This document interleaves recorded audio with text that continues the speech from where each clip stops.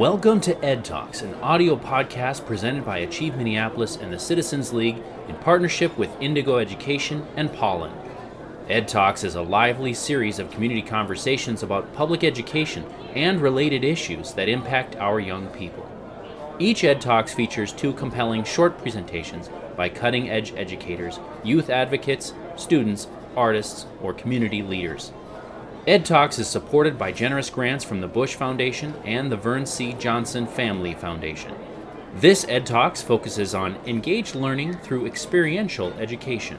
Our speaker is Jenny Wright Collins, Executive Director of the University YMCA Beacons Network, and a proven nonprofit leader who's committed to transforming Twin Cities communities through youth development, educational equity, cross-sector collaboration, and innovative leadership development. This event was recorded before a live audience at Ice House in Minneapolis on February 13th, 2017. Hi, everyone. Thanks so much. It's fun to be here tonight, and I'm looking forward to talking more with Gail after. And there's so much that you brought up that I want to touch on now, so I'm just thinking a little bit about how to start here. But I think for me, when I began thinking about how I wanted to talk to you all tonight about the opportunity gap, I really got to thinking about my own story and thinking about how I came to understand the opportunity gap that we have in Minneapolis. And I think there's a lot of parallels between what Gail talked about and what I'm going to talk about that hopefully you'll see. And I'm going to talk a little bit about my own experience as a young person, and then as I became a college student, an experience starting to work for the Minneapolis Beacons Network that really helped me to see the opportunity gap that we have in our city. And then I'm going to talk a little bit about some of the ways in Beacons that we think about trying to close that opportunity gap. And one of the things that, Gail, you talked about that really resonated for me is this idea that what's sometimes disappointing in youth work is that you say, well, this isn't innovative, this is simple. This is something that we should be doing for young people. So hopefully you'll hear some of that as I talk. So this is me up here with my sister, Leah, who's in the audience, growing up in South Minneapolis. And the opportunity gap, as we talk about opportunities for young people, is really about these 2,000 hours that we know that young people like this have that are discretionary, that they can fill their time with when they're not sleeping and when they're not at school. And so as we think about how young people fill their time with opportunities to learn and grow, one of the things that we also need to be paying attention to is who has access and who doesn't to those different kinds of opportunities. So here I am. Let's see if I can figure out there we go.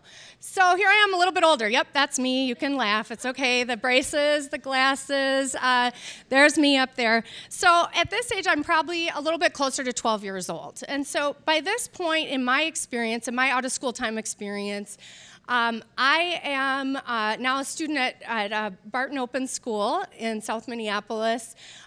In the summers, I'm spending time at YMCA camps and other kinds of camp and childcare kinds of opportunities. And I have the privilege of spending time sometimes going with my family to see a play or to see a museum. And so my experience growing up in South Minneapolis is not only shaped by my experiences at home and my experiences at school, but also how I'm filling those 2,000 hours outside of that time.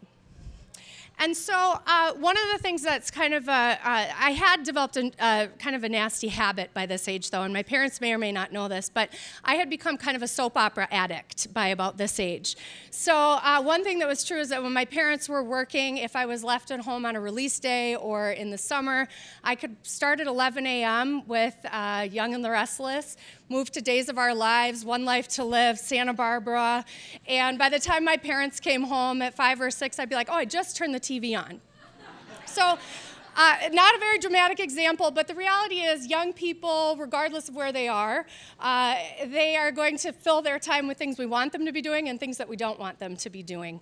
And that's part of the job of young people and one of the tasks of adolescence, right? So one thing happened for me as I was about this age, and it's just one example of the kind of opportunity that can show up in a young person's life. And for me, this young woman here, right in the center here, between the two blonde boys, her name's Laura Balfour, and she was at that time a high school student at the Arts High School. And she had begun to start her own dance company in her parents' basement. And so Laura came to me at about this age, and she said, "Jenny, I have a job for you. I want you to teach dance." And I said, "Sounds great, Laura, but we have a problem because I don't know how to dance." And she said, "Well, it's fine. You're smart. You'll figure it out." And she gave me a book on dance, and she said, "Start taking my classes for free and you'll figure it out." And pretty soon, and I didn't realize, she was just really very sick of dealing with the 4-year-olds. So pretty soon, I was in charge. I had this great opportunity that she bestowed upon me of being in charge of the 4-year-olds. So I'm about this age, and I'm leading this little pack of 4-year-olds up and around her house, and we're pretending we're moving our bodies through peanut butter, and we're pretending we're moving through Jell-O. And pretty soon, I came to see that even without knowing how to dance, I could figure it out. I could learn enough about a plie or enough about some basic ways to get young people moving that I could start to do this. And so the Search Institute talks about this as finding your spark. And for me, this was one moment where I found a spark that really didn't have anything to do with dance, but it was about facilitating and connecting with young people. It was about creating environments where people could thrive. And so, in some weird way I didn't know about at that time, I was preparing to be an executive director of the University Y and the Beacons Network at that age. And so, that's how this stuff can work. Sometimes it's formal in a formal youth program, and often it's really informal in a community setting with a parent, with an elder, or just showing up in a library or park, those kinds of settings. But that doesn't mean we can't be very intentional about how we create those opportunities for young people. So I wasn't invited here to talk today because I have such an interesting story, but I think more so to talk about the work of our Beacons work. But for me, my story really, as we think about the opportunity gap, starts when I was a college student working an internship, starting with the at that time, brand new Minneapolis Beacons project. And so I began working in a school that on paper should have been exactly like the school that I attended. It was a K-8 open school in Minneapolis Public Schools, and everything on paper looked the same. And yet when I set foot into this school and began working with the young people at Webster School, many of whom were from low-income communities, many of whom were from communities of color, I found that we have a totally different situation in Minneapolis than I realized. And this was a time where I thought I understood Minneapolis. I thought I understood Minneapolis public schools. And yet, for me, this was a moment where I really saw that we have this invisible curriculum in Minneapolis and in Minneapolis public schools, and we don't name it, and we don't talk about it, but it has to do with those 2,000 hours and how young people fill it up. And of course, it also has, how young people thrive has to do with what happens at home and what happens in the school as well. But this 2,000 hours in a year that a young person has to fill with opportunities, that was what I began to see as I worked with young people through the Beacons Network. They were so hungry for the kinds of opportunities that we were bringing in for the first time. We used to joke that we'd walk into the lunchroom and it was like, you'd feel like Beyonce. I had to get my little Beyonce plug in there tonight. So you'd feel like Beyonce, they'd go, Beacons! And you'd like be, why are they so excited to see me? And you'd realize it wasn't about me. It was about the fact that we were bringing in something new, something fresh, something exciting, and building relationships with them in a way that hadn't happened for them in that setting before. And so as I began doing this work with Beacons, for me, it really opened my eyes to the fact that we have this wide opportunity gap in our city. As I began learning a little bit more about the research, one of the studies that I came across is by Robert Putnam, which shows that over the last 40 years, everybody has increased the amount of money they're spending on opportunities for young people in the non-school hours. So low-income families, middle-income families, upper-income families are all spending more money on creating the kinds of experiences for young people where they can thrive. But the gap is widening, and it's widening exponentially. So upper-income families are spending $5,300 more now than they were 40 years ago each year on a child. Whereas low-income families are having a hard time catching up. They're spending about $480 more a year. And so everyone's trying to do more and fill the time outside of the school day with the kinds of opportunities young people need to be successful in this economy, to be successful in this democracy, and yet we're allowing this invisible curriculum to be handed out in really different doses to young people depending on their race, depending on their income, depending on geography, and a variety of other factors. And so that became really important to me.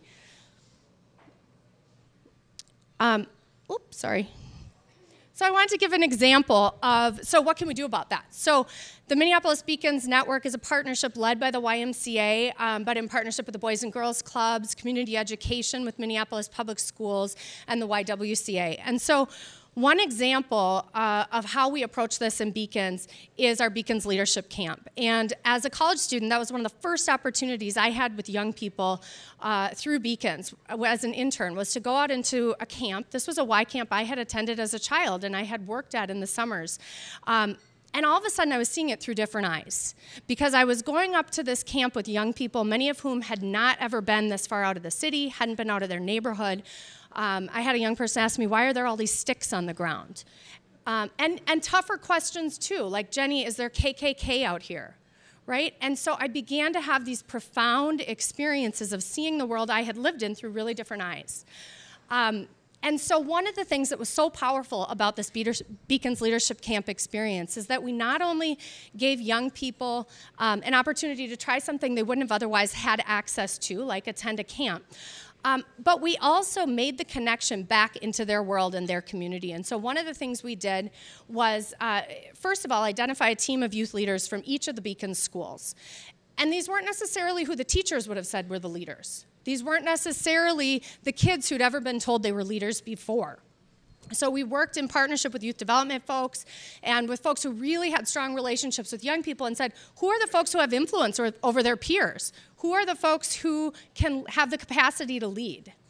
And so we would take a group of young people, typically about 10 to 20 per school, up to this overnight camp retreat, and they'd have an opportunity to do the high ropes course, and they'd have an opportunity to really talk about what are the issues that you're concerned about in your community and make plans to take action when they returned home. But I think what was most important about that experience was that young people, young leaders, heard from other young leaders. These are our big homies up here. This is the high school leaders who plan and lead the camp experience. The young people heard from other young people, we need you. We can't solve the problems that we have in our communities and our schools without you. We need you. And for many of these young people, it was the first time they were told they're a leader, the first time they were told, we need your help in solving these problems. And so one of the things that I noticed as a center director is that when we would return back almost every year, there would be a teacher who would pull one of us aside, one of the youth workers aside, and say, what did you do at that camp? What did you do? What did you say? We'd say, well, nothing. It's easy. It's just simple stuff, right? We told them they're important. We told them their voice mattered. And that school staff would often say, this young person is completely different this week than they were last week before you went. They're different in the classroom. Or we would have a parent reach out and say, this young person is different at home. And so much of that really came down to telling them, you have a light that you need to shine, and we need it. So that's Beacons Leadership Camp. When we talk about the opportunity gap, one of the things that I think is a danger is that we can think that the gap is in the young people, and we really need to talk about the gap as being in our community. So, I'll take that. So I want to make sure when we talk about opportunity gaps, when we talk about achievement gaps, we understand that what we're talking about is what's the environment we create for young people, and how do we make sure that we're sort of allowing young people access to the kinds of opportunities that they can thrive in equitable ways, right? And so this isn't about deficit. This isn't about saving a young person. This isn't about fixing a young person or a family or a community that's broken. But what it is about is saying we have gaps in terms of how young people are accessing things. Excuse me.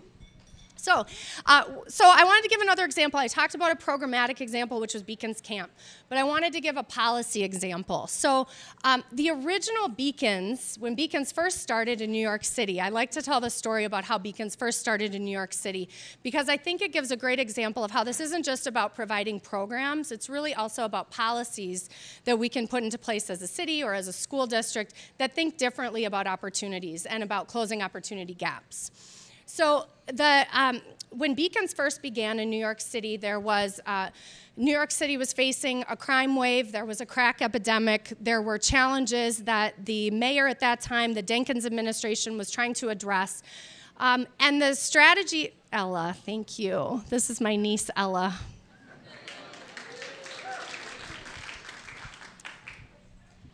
Thank you. So the Dinkins administration was trying to address these crime issues, and the main strategy at that time was, well, we need more police on the streets.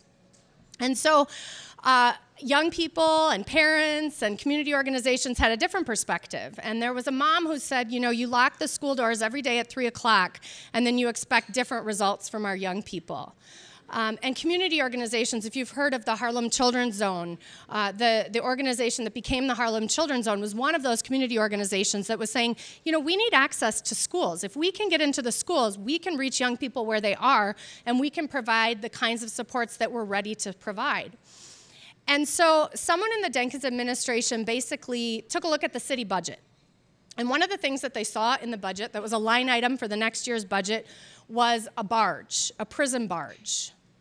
And they determined that if they made minor adjustments to low-level offender sentences, that they could actually reduce the need to buy a prison barge that next year. And they took $1 million that they would have put into a prison barge, and they invested it into the first ever citywide out-of-school time effort.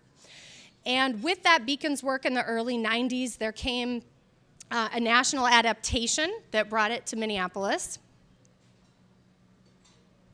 Excuse me.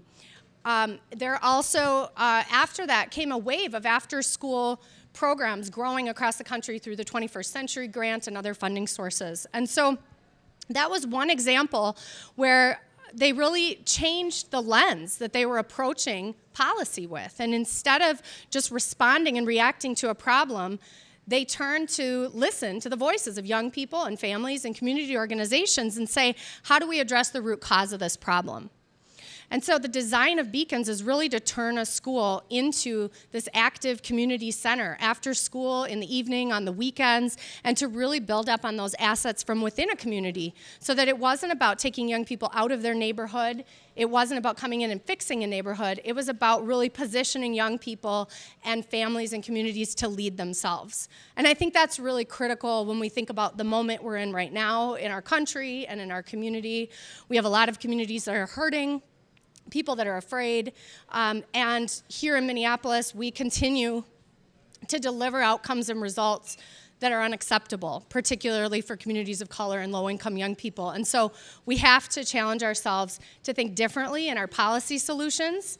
And I just love that story because I think it's an example of looking really differently and creating a policy design that really lifts up the people who are most affected by the problems to help solve them and address them themselves, because people have answers to the problems that affect them. How am I on time? Sorry. Oh, good. Okay. So I'm going to close with this photo. This is Abdul and my daughter, Helen. And Abdul is a young man who was one of the young people in that he wasn't in the earlier photo, but he was in my life around that time when I was working in a Beacon center. And then we lost touch for a few years, and then he showed back up when we opened a high school Beacon. And Abdul was one of these just people with such a light. And we always talk about that, and it sounds kind of cliche, but when we talk to young people in Beacons about you are a light, you have a light to shine, it means something to them. And he was one of these young people, just could light up a room. And he, when we went into Edison, he talked about the difference in that school before Beacons came and after Beacons came in terms of the sense of connection, the sense of young people feeling they mattered and feeling they had a voice. And that always really encouraged me to keep doing this work, keep growing the kinds of opportunities that we grow for young people. We lost Abdul not long ago to violence, and it's something I will just never make sense of in my life. And so this photo for me is kind of an open wound, and it's also a call to action.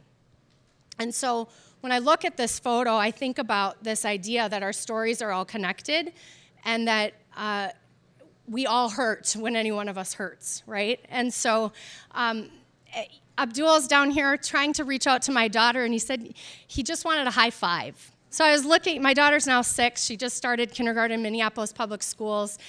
And she said, well, Mommy, you know, I wish that Abdul was still here. I wish he was still around, when I told her that all he wanted was a high five from her. And she said, did I ever give him that high five? And I said, you know, I don't know, Helen. You're always kind of shy. Maybe by the end you might have given him one, but I'm not sure. And she said, I wish he was still here because I wish I could give him that high five.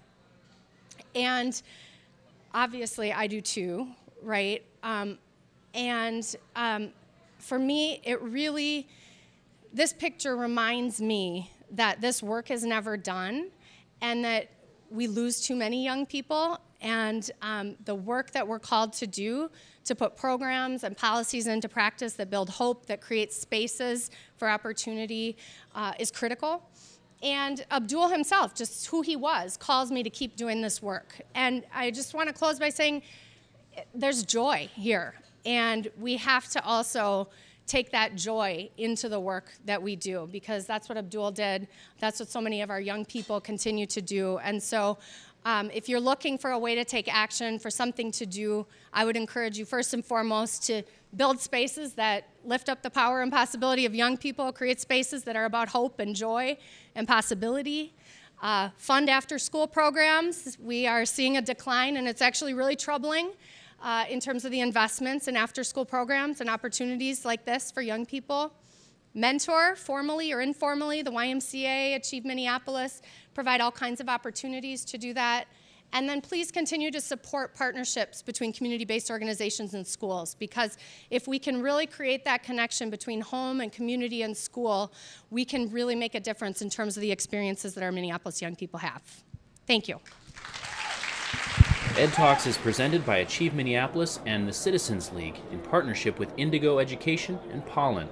Thanks to our generous sponsors, the Bush Foundation and the Vern C. Johnson Family Foundation. For more information on Ed Talks, to watch Ed Talks videos, or to download the Ed Talks audio podcasts, visit achievempls.org.